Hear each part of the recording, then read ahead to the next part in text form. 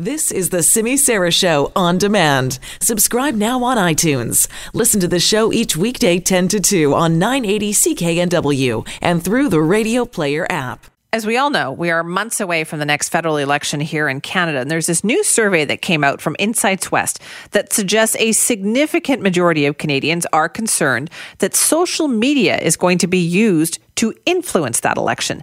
Steve Mossop is the president of Insights West. He told our Linda Steele yesterday more about what they found out. We found that not only is it a big issue, but it's way bigger than what we thought. We have 71% who are worried about other countries and foreign governments using social media in our country to influence our election result in the upcoming federal election. Do you think that comes from what we've seen south of the border?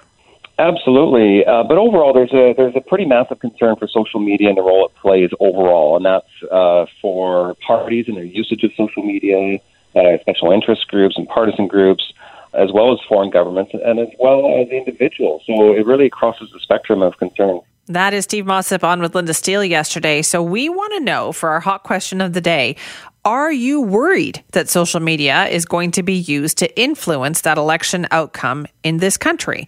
Now, we said the new Insights West poll suggests that we are, but what about you? Do you think, yes, it's likely? Or do you think, no, we've smartened up? Like, there's been so much attention paid to this issue over the last couple of years. I wonder if we have gotten smart enough to be able to filter out that information on our social media feeds. But you know better than I do, because you're out there, you're getting a lot of your information off of social media. So you tell me, do you think we've smartened up, or do you still think that it's likely that we are going to get influenced on our social media feeds and it'll affect that election outcome? So go to Simi Sara 980 or at CKNW to cast your vote on this. You can also email me, simi@cknw.com. Let me know what your thoughts are on that.